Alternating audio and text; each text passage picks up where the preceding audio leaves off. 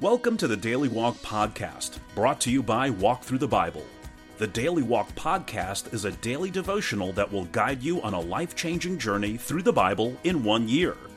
Join us every day to hear the entire Bible in a year, alongside a daily devotional thought that will help bring God's Word alive for you. Today's Daily Walk devotion comes from Judges chapters 6 through 8. Israel's oppression under Midian is brief but severe, as Midian forcibly takes Israel's harvest. Gideon, called by a divine messenger to deliver God's people, is a reluctant savior and doubtful candidate for greatness. It takes a pair of confirming signs, first a soggy fleece and then a dry one, to convince Gideon that God can use him. But once his faith is sparked, Gideon watches as God removes all the props upon which he might have trusted. His army is reduced by 99%. His weapons are reduced to pitchers, torches, and trumpets, and his military strategy reduced to a single command: stand still. When a miracle of deliverance occurs, there can be only one explanation: God did it. And now let's listen to Judges chapters 6 through 8. Judges 6. The Israelites did evil in the eyes of the Lord, and for 7 years he gave them into the hands of the Midianites. Because the power of Midian was so oppressive, the Israelites prepared shelters for themselves in mountain clefts, caves, and strongholds. Whenever the Israelites planted their crops, the Midianites, Amalekites, and other eastern peoples invaded the country. They camped on the land and ruined the crops all the way to Gaza, and did not spare a living thing for Israel, neither sheep, nor cattle, nor donkeys. They came up with their livestock and their tents like swarms of locusts. It was impossible to count them or their camels. They invaded the land to ravage it. Midian so impoverished the Israelites that they cried out to the Lord for help. When the Israelites cried out to the Lord because of Midian, he sent them a prophet who said, "This is what the Lord, the God of Israel, says. I brought you up out of Egypt, out of the land of slavery. I rescued you from the hand of the Egyptians, and I delivered you from the hand of all your oppressors. I drove them out before you and gave you their land. I said to you, I am the Lord your God. Do not worship the gods of the Amorites in whose land you live. But you have not listened to me." The angel of the Lord came and sat down under the oak in Ophrah that belonged to Joash the Abiezrite, where his son Gideon was threshing wheat in a winepress to keep it from the Midianites. When the angel of the Lord appeared to Gideon, he said, "The Lord is with you, mighty warrior." "Pardon me, my Lord," Gideon replied. "But if the Lord is with us, why has all this happened to us? Where are all his wonders that our ancestors told us about when they said, 'Did not the Lord bring us up out of Egypt?' But now the Lord has abandoned us and given us into the hand of Midian." The Lord turned to him and said, "Go in the strength you have and save Israel out of Midian's hand. Am I not sending you?" "Pardon me, my Lord," Gideon replied, "but how can I save Israel? My clan is the weakest in Manasseh, and I am the least in my family." The Lord answered, "I will be with you, and you will strike down all the Midianites, leaving none alive." Gideon replied, "If now I have found favor in your eyes, give me a sign that it is really you talking to me. Please do not go away until I come back and bring my offering and set it before you." And the Lord said, "I will wait until you return." Gideon went inside, prepared a young goat, and from an ephah of flour he made bread without yeast. Putting the meat in a basket and its broth in a pot, he brought them out and offered them to him under the oak. The angel of God said to him, "Take the meat and the unleavened bread, place them on this rock, and pour out the broth." And Gideon did so. Then the angel of the Lord touched the meat and the unleavened bread with the tip of the staff that was in his hand. Fire flared from the rock, consuming the meat and the bread, and the angel of the Lord disappeared. When Gideon realized that it was the angel of the Lord, he exclaimed, "Alas, sovereign Lord, I have seen the angel of the Lord face to face." But the Lord said to him, "Peace, do not be afraid. You are not going to die." So Gideon built an altar to the Lord there and called it, "The Lord is Peace." To this day it stands in Ophrah of the Abiezrites. That same night the Lord said to him, "Take the second bull from your father's herd, the one 7 years old. Tear down your father's altar to Baal and cut down the Asherah pole beside it. Then build a proper kind of altar to the Lord your God on the top of this height, using the wood of the Asherah pole that you cut down. Offer the second bull as a burnt offering." So Gideon took 10 of his servants and did as the Lord told him. But because he was afraid of his family and the townspeople, he did it at night rather than in the daytime. In the morning, when the people of the town got up, there was Baal's altar demolished, with the Asherah pole beside it cut down, and the second bull sacrificed on the newly built altar. They asked each other, "Who did this?" When they carefully investigated, they were told, "Gideon, son of Joash, did it." The people of the town demanded of Joash, "Bring out your son. He must die because he has broken down Baal's altar and cut down the Asherah pole beside it." But Joash replied to the hostile crowd around him, "Are you going to plead Baal's cause? Are you trying to save him? Whoever fights for him shall be put to death by morning. If Baal really is a god, he can defend himself when someone breaks down his altar." So because Gideon broke down Baal's altar, they gave him the name Jerubbaal that day, saying, "Let Baal contend with him." Now all the Midianites, Amalekites, and other eastern peoples joined forces and crossed over the Jordan and camped in the valley of Jezreel. Then the Spirit of the Lord came on Gideon, and he blew a trumpet, summoning the Abiezrites to follow him. He sent messengers throughout Manasseh, calling them to arms, and also into Asher, Zebulun, and Naphtali, so that they too went up to meet them. Gideon said to God, "If you will save Israel by my hand as you have promised, look, I will place a wool fleece on the threshing floor. If there is dew only on the fleece and all the ground is dry, then I will know that you will save Israel by my hand, as you said." And that is what happened. Gideon rose early the next day. He squeezed the fleece and wrung out the dew, a bowlful of water. Then Gideon said to God, "Do not be angry with me. Let me make just one more request. Allow me one more test with the fleece, but this time make the fleece dry and let the ground be covered with dew." That night God did so. Only the fleece was dry. All the ground was covered with dew. Judges 7. Early in the morning, Jerubbaal, that is Gideon, and all his men camped at the spring of Harod. The camp of Midian was north of them in the valley near the hill of Moreh. The Lord said to Gideon, "You have too many men. I cannot deliver Midian into their hands, or Israel would boast against me. My own strength has saved me. Now announce to the army, anyone who trembles with fear may turn back and leave Mount Gilead." So 22,000 men left, while 10,000 remained. But the Lord said to Gideon, "There are still too many men. Take them down to the water, and I will thin them out for you there. If I say, 'This one shall go with you,' he shall go. But if I say, 'This one shall not go with you,' he shall not go."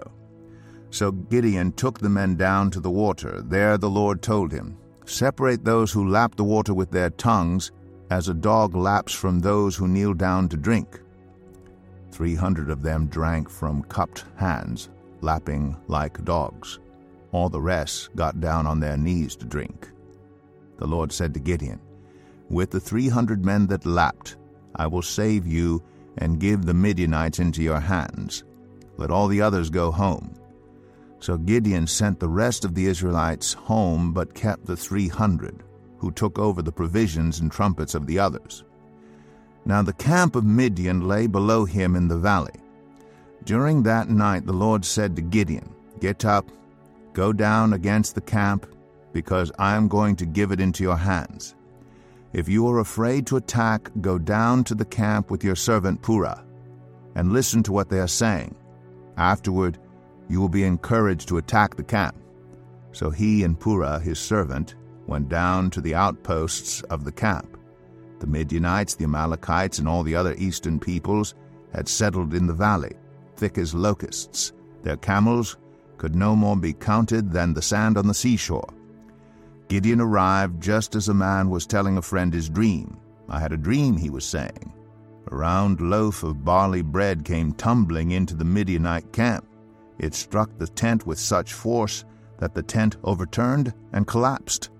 His friend responded, "This can be nothing other than the sword of Gideon, son of Joash the Israelite. God has given the Midianites and the whole camp into his hands." When Gideon heard the dream and its interpretation, he bowed down and worshipped. He returned to the camp of Israel and called out, "Get up! The Lord has given the Midianite camp into your hands." Dividing the 300 men into 3 companies, he placed trumpets and empty jars in the hands of all of them with torches inside. "Watch me," he told them. "Follow my lead. When I get to the edge of the camp, do exactly as I do. When I and all who are with me blow our trumpets, then from all around the camp blow yours and shout, 'For the Lord and for Gideon.'" Gideon and the 100 men with him reached the edge of the camp at the beginning of the middle watch, just after they had changed the guard. They blew their trumpets and broke the jars that were in their hands. The 3 companies blew the trumpets and smashed the jars. Grasping the torches in their left hands and holding in their right hands the trumpets they were to blow, they shouted, "A sword for the Lord and for Gideon." While each man held his position around the camp, all the Midianites ran, crying out as they fled. When the 300 trumpets sounded, the Lord caused the men throughout the camp to turn on each other with their swords. The army fled to Beth-shittah toward Zererah as far as the border of Abel-Meholah, near Tabbath. Israelites from Naphtali, Asher, and all Manasseh were called out, and they pursued the Midianites. Gideon sent messengers throughout the hill country of Ephraim, saying, "Come down against the Midianites and seize the waters of the Jordan, ahead of them as far as Beth-barah." So all the men of Ephraim were called out, and they seized the waters of the Jordan as far as Beth-barah. They also captured 2 of the Midianite leaders, Oreb and Zeeb. They killed Oreb at the rock of Oreb and Zeeb at the winepress of Zeeb. They pursued the Midianites and brought the heads of Oreb and Zeeb to Gideon, who was by the Jordan. Judges 8. Now the Ephraimites asked Gideon, "Why have you treated us like this? Why didn't you call us when you went to fight Midian?" And they challenged him vigorously. But he answered them, "What have I accomplished compared to you? Aren't the gleanings of Ephraim's grapes better than the full grape harvest of Abiezer? God gave Oreb and Zeeb, the Midianite leaders, into your hands. What was I able to do compared to you?" At this, their resentment against him subsided. Gideon and his 300 men, exhausted yet keeping up the pursuit, came to the Jordan and crossed it. He said to the men of Succoth, "Give my troops some bread, they are worn out, and I am still pursuing Zebah and Zalmunna, the kings of Midian." But the officials of Succoth said, "Do you already have the hands of Zebah and Zalmunna in your possession? Why should we give bread to your troops?" Then Gideon replied, "Just for that, when the Lord has given Zebah and Zalmunna into my hand, I will tear your flesh with desert thorns and briars."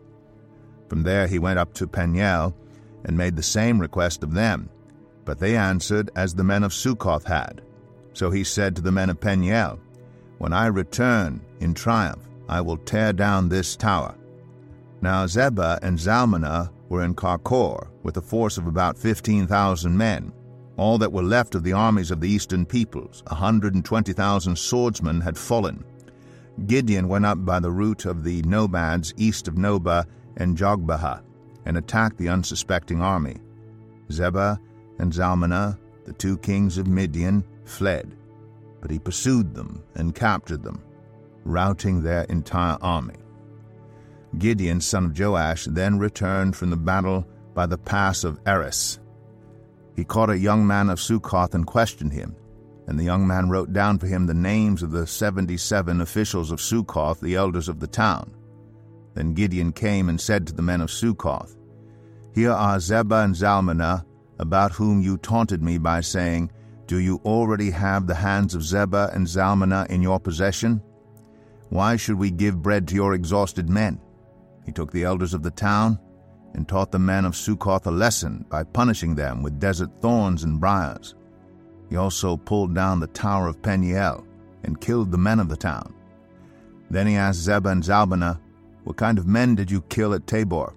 "Men like you," they answered, "each one with the bearing of a prince." Gideon replied, "Those were my brothers, the sons of my own mother. As surely as the Lord lives, if you had spared their lives, I would not kill you." Turning to Jether, his oldest son, he said, "Kill them." But Jether did not draw his sword because he was only a boy and was afraid. Zebah and Zalmunna said, "Come, do it yourself. As is the man, so is his strength." So Gideon stepped forward and killed them, and took the ornaments off their camels' necks. The Israelites said to Gideon, "Rule over us, you, your son, and your grandson, because you have saved us from the hand of Midian." But Gideon told them, "I will not rule over you, nor will my son rule over you. The Lord will rule over you." And he said, "I do have one request, that each of you give me an earring from your share of the plunder." It was the custom of the Ishmaelites to wear gold earrings. They answered, "We'll be glad to give them." So they spread out a garment, and each of them threw a ring from his plunder unto it. The weight of the gold rings he asked for came to 1,700 shekels, not counting the ornaments, the pendants, and the purple garments worn by the kings of Midian, or the chains that were on their camels' necks. Gideon made the gold into an ephod, which he placed in Ophrah his town. All Israel prostituted themselves by worshipping it there, and it became a snare to Gideon and his family. Thus Midian was subdued before the Israelites and did not raise its head again. During Gideon's lifetime, the land had peace 40 years. Jerubbaal, son of Joash, went back home to live. He had 70 sons of his own, for he had many wives. His concubine, who lived in Shechem, also bore him a son, whom he named Abimelech. Gideon, son of Joash, died at a good old age, and was buried in the tomb of his father Joash in Ophrah of the Abiezrites. No sooner had Gideon died than the Israelites again prostituted themselves to the Baals. They set up Baal-berith as their god, and did not remember the Lord their God, who had rescued them from the hands of all their enemies on every side. They also failed to show any loyalty to the family of Jerubbaal, that is Gideon, in spite of all the good things he had done for them. Here is our Daily Walk devotional thought for today. Are you a skeptic, the kind of person who never takes anything at face value, who asks a lot of questions, and who always requires confirmation of the facts? Then you will appreciate the life of Gideon. In 1 Corinthians 1:22, Paul comments that Jews demand miraculous signs, and such was the case with Gideon. Faced with an overwhelming assignment and equipped with rather dubious human qualifications, Gideon needed a bolstered faith. Nowhere in the passage did God chide Gideon for his request for confirming signs. He gladly and patiently provided Gideon exactly what he needed. When the will of God is clear, to demand a sign is evidence of unwillingness to obey. But when God's will is uncertain, when you are earnestly seeking it, like Gideon, God will make it clear to you. Take a decision you're wrestling with today and ask God to confirm His will through the Bible, Christian counsel, circumstances, or an inner peace. Remember, delayed obedience is really disobedience. Thank you for joining us today for the Daily Walk podcast from Walk Through the Bible. Be with us tomorrow as we continue our life-changing journey through the Bible in a year. Love this episode of the Daily Walk podcast? We'd love for you to rate and give us a review on iTunes or Google Play. Make sure you subscribe so you won't miss an episode as we walk through God's Word together. For more resources to help you live God's Word, visit walkthrough.org. That's WALKTHRU.org. Walk through the Bible. Take a walk, change the world.